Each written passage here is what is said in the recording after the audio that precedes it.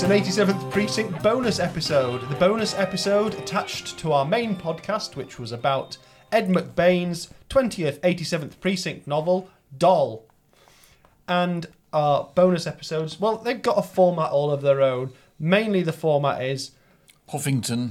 Buck Huffington and the Huffers play their greatest hit, or rather Steve-O smells the books and reports in on the various aromas. I know for an absolute fact that is a highlight for many in the series. Yeah, we've had lots of letters. Although, for the first time, we've already huffed one of the books before, because Morgan's got a... I feel like omnibus. I might have had another omnibus. I think we've had double editions. Yeah, I've had double huffing before. Possibly, yeah. You've never double huffed triple omnibus. Oh. No, triple huff. Yeah, there'll be a triple huff next time. A truff. Well, it'd be interesting. You have to make sure you smell the bit of the book where this story is. Might smell different, point, yeah.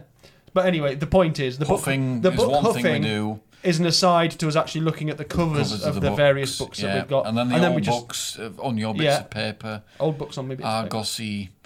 And that's about it, really, isn't it? Rambling about... Carry On films, which British I cannot believe we've not mentioned yet, but now we have, so that's out the way. Self-fulfilling prophecy. And then there we go, yeah. Let's have a look at the covers of the editions that we've got. So we'll start with... We'll put these all on the Instagram and Twitter and the like. Morgan's is useless because it's an omnibus. Useless. Yeah, we've discussed it before. We have. If there was ever a title for a great cover... Doll, is it? This is the book, isn't it? So Morgan's lets that down a bit. Just got the standard 87th Precinct shield. With the A-team writing. Yeah, with the A-team font, as it's popularly known. Stencil. And it does the trick. Not really relevant to this novel above any of the others, but you wouldn't expect it to be. Well, I've got a pan edition from...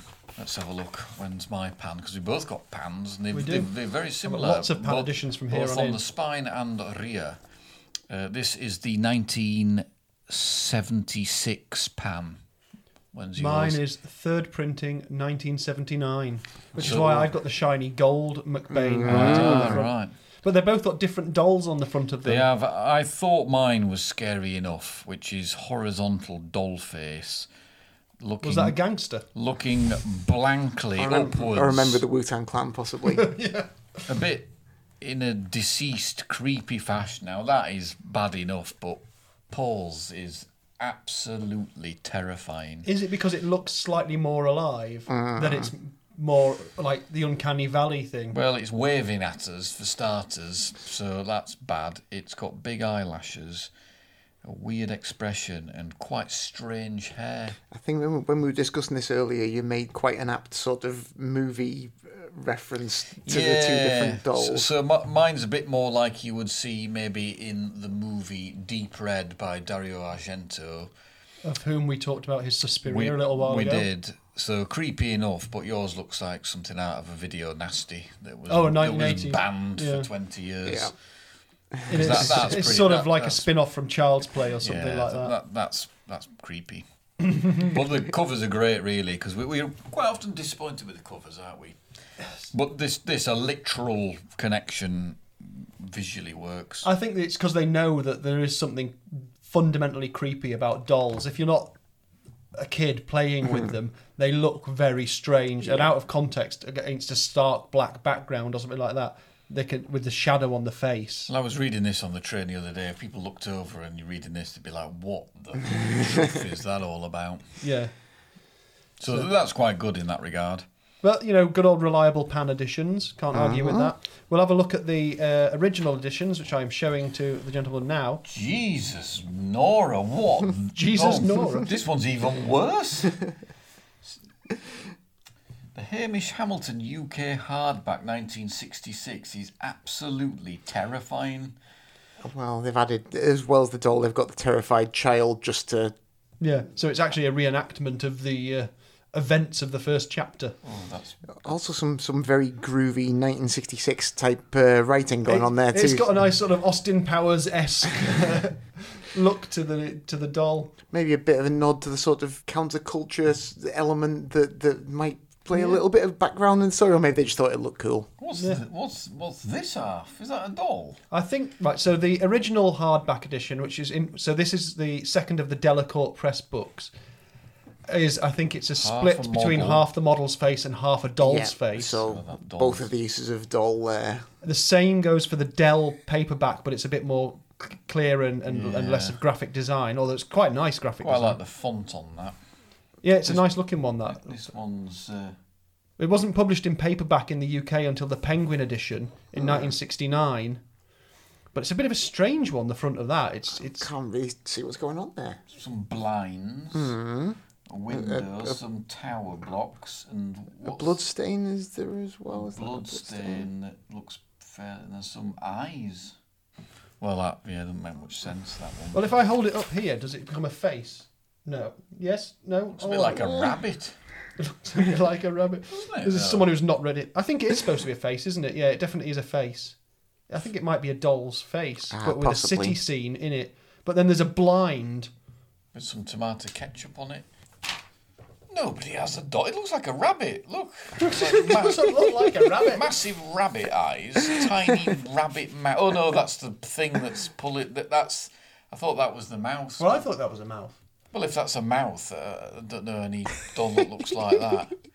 Looks like a rabbit or Darth Vader. I'll make sure I put these up on the Instagram or Vader. Twitter before we release this so you can compare and understand what the heck we're talking about. A rabbit or Darth Vader. That's strange. They're making that film, I think. That's strange.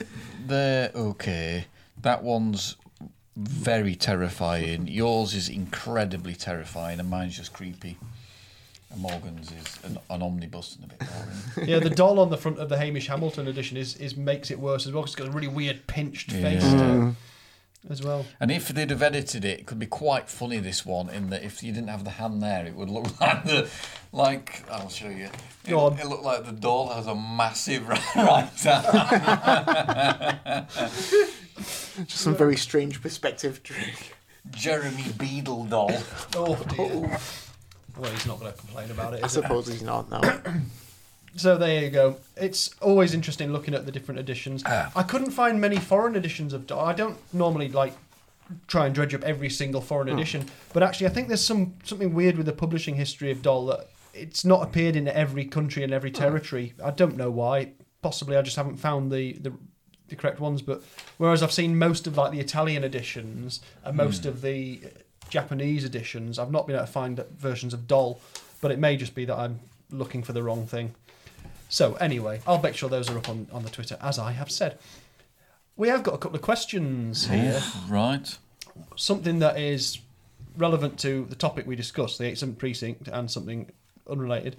Our friend Adam Paxman, he of the Star Trek episode, he had several questions, but I think basically what he's asking overall here is, he says, as the city is such a key character, are there any telltale signs of 60s-ness at this midpoint?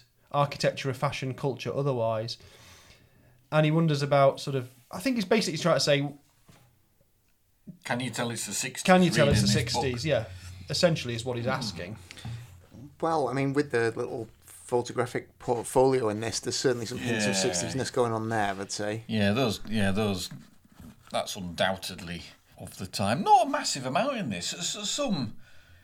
Some definitely very much of their time, aren't they? We've had quite a few where there's he's come across musicians and people like that who use slang. Yeah. But a lot of that's quite jazzy, and that feels like it could be anything from the 30s to the... That's true, yeah. To now, probably. I'm sure there's still people talking that Hepcat talk.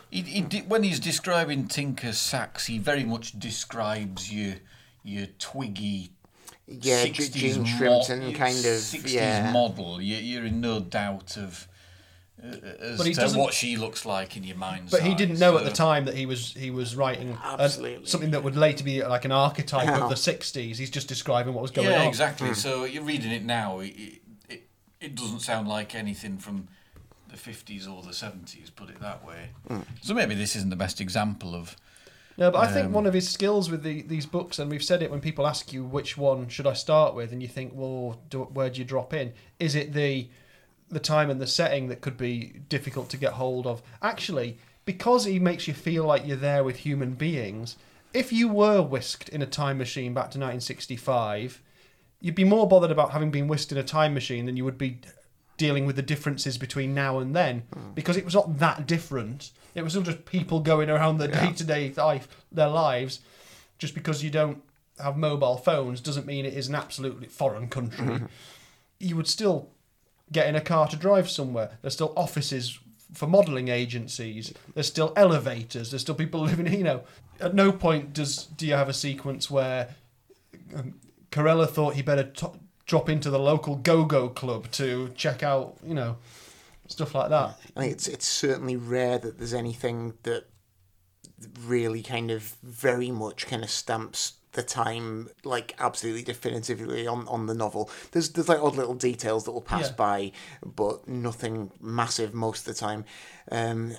Trying to think, I'm sure there are some examples where there'll be the odd one which is absolutely forever just nailed in one place by something that happens.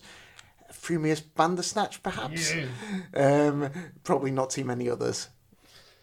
I always shiver when you say Frumious Bandersnatch. It's not because the phrase Frumious Bandersnatch, because I understand the context that's from. It's just how it's used in the book. Yeah. Yeah, and some of the things that happened in the police procedures, like the Miranda rights, which haven't kicked in yet in these, that means things have to be a certain time. But you wouldn't know, generally people wouldn't know that was a thing that happened in 71 or whatever it was. I suppose the ones we had with the street gangs and all that, they're fairly of that It'd be period, reflective of their time to some extent, but yeah. Yeah, I think so. And sort of, things that were current concerns, I guess. But yeah, I think it's interesting. I think they seem sort of timeless, but you can appreciate them as documents of their time. Yeah, there's enough, but there's a light touch to it. Yeah, because he's living through it and we're reading it back, but he's living through it. The characters are living through it. It's it's interesting. But I think it does. If you wanted to look closely, like in this story we've just read, that thing with the modelling agency having a really trendy office where you can't tell where the door starts and the wall ends and that sort of stuff. That's quite a 60s sort of thing. But you'd have to sort of retrofit your mind to imagine it. So it could be absolutely fabulous, type stuff. And we did get a question from our friend Andrew about the NFL. I think I'd mentioned something about it, and he was asking about how popular the NFL was over here, and I was telling him a bit about how the matches over here always sell out and things like that. They go down very well. But the question he was asking was, how do we choose our NFL teams? And it's, on the whole, we're not a massively sporty podcast. Steve-O is much more of a sports fan than Morgan and I combined, I think. But I think we've all got an NFL team. So what's yours, Steve-O? What's your story? Well, mine's the Pittsburgh Steelers, and I picked those because they're clearly the best. And, fighting talk straight off the bat. No, I can't remember really. Watching them with my dad in the 80s on Channel 4. So you've got a little connection there too. Yeah, and I, in the depths of time, decided probably like the logo. Yeah. I suspect. Simple as that. And they were very dominant in the 70s, which is a great period of time. So yeah, something as daft as that, I would think. But too long ago that I can't really remember. I think because they were a bit in the doldrums in the 80s as well, so they weren't very successful then. Sometimes you just feel it, don't you, when you're younger or whatever, or you make a decision and it being the nature of things, you feel like you've got to stick with it. So you get a lot of fans. Don't want to be a glory hunter. You get a lot of fans in this country who watched it then who will be like 49ers fans or Redskins or Dolphins because they were, the 49ers really, Bill Walsh. Although, or at the time, a lot of people liked the Raiders just because they looked kind of cool and because logo, didn't they? Yeah, if you're into hip hop, then you probably like the Raiders just because you want it to be Public Enemy. There's a car, someone further down the road that I live on, they've got it's like a Jeep. And their tyre cover is the Oakland Raiders. I've seen that around. Yeah. Cover. So what was your pick? What's your NFL team? My NFL team is the Seahawks. Again, going back to when Channel 4 started showing highlights in the 80s, And I watched it. I didn't really have a team at the time. I just sort of watched everyone be kind of generally entertained by it. But I definitely didn't want to be someone who just supported one of the obvious teams, because that's no fun, is it? And just found a Seahawks replica shirt in my size in a charity shop. Goodwill, I guess, for our American listeners. Yeah. In Cumbria? Yeah, in Cumbria, in Cockermouth, I think, actually. And in the 1980s? In the 1980s. Wow, that's amazing. And it exactly in my size, and it was just a sign. So meant to be. So, yeah, and I thought they had a cool logo. And again, they were kind of very much in the doldrums at the time. They were fairly garbage then as well. Yeah, so I just thought, yeah, this is a team for me, and stuck with them since. Yeah. Wow. My team was so bad in the 80s, they didn't even exist. Yeah, well, yeah. I'm fairly... A new franchise fan, unbelievable. I'm a new fan too, and it just happens to be a new franchise in the Carolina Panthers, which I decided to choose when we started watching it again. I say recently, I mean within the last 5 or 6 years, when we started, the coverage started to get a bit better, and we started just getting hooked into watching it a bit more. And it was, I think, the season that Cam Newton first really started to make a massive impact, and he was absolutely brilliant. He's sort of been not quite as brilliant since, still damn good. And also that was about the time I went to America for the first time, and I was trying to think, well, I want to pick something from somewhere I've been, but I don't want to pick out Atlanta, because I've been to Atlanta and I played a rubbish gig there. Well, the gig wasn't particularly rubbish, but it was forever in your mind. It was in a smoky bar, and I haven't been in a bar that was smoky for donkey's years, and it was horrible. And it was a bit underwhelming, so I was like, I'm not picking the Falcons. And the only other thing I could think that was down that way that I'd been to was Charlotte, where we were getting a plane transfer from. But it just so happened that the Carolina Panthers were doing very, very well at the time, and I was really enjoying watching them. And I'd been to Charlotte, so there you go. The rest is history. The rest is history, as is their chance at the Super Bowl this year, probably. Well, it's getting to crunch time now. Things are going, but who knows? Anyway, so that's the most sport you're going to hear me talk about.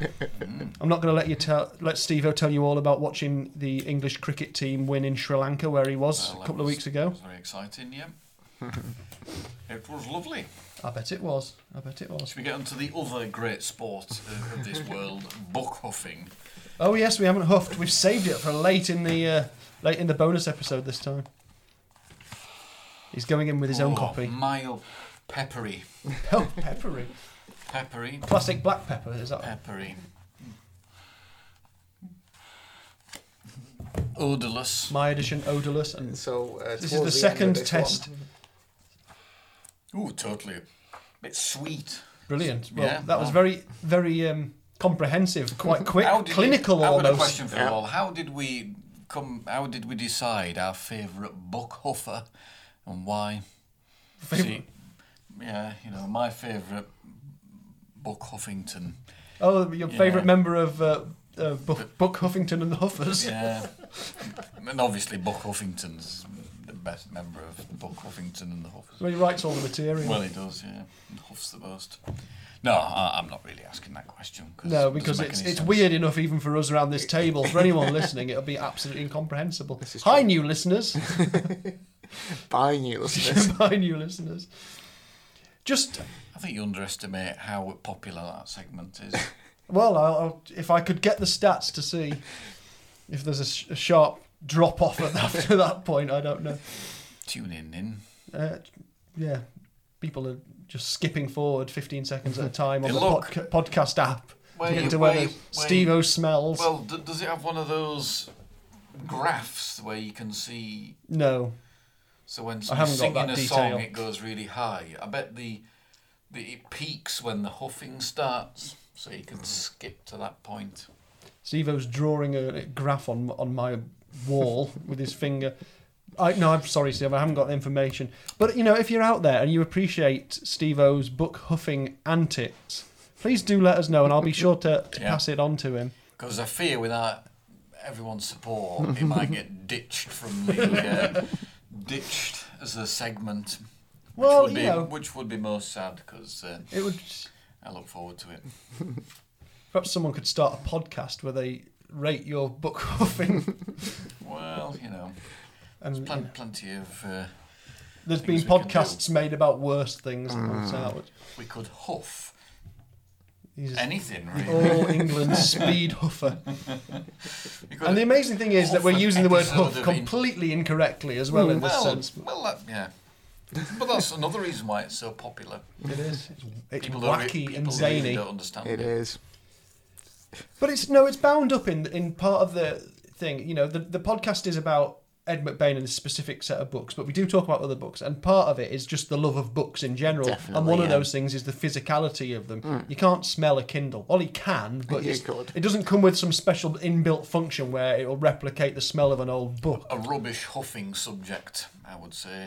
Kindle. Definitely, yeah. And you have a slider on the side of the Kindle that you can select whether what you're reading you want to smell like an 1870 badly stored 1870s library edition or a brand new off-the-shelf Thomas and Mercer Amazon clinically produced edition or something like that. Well, isn't it exciting, eh?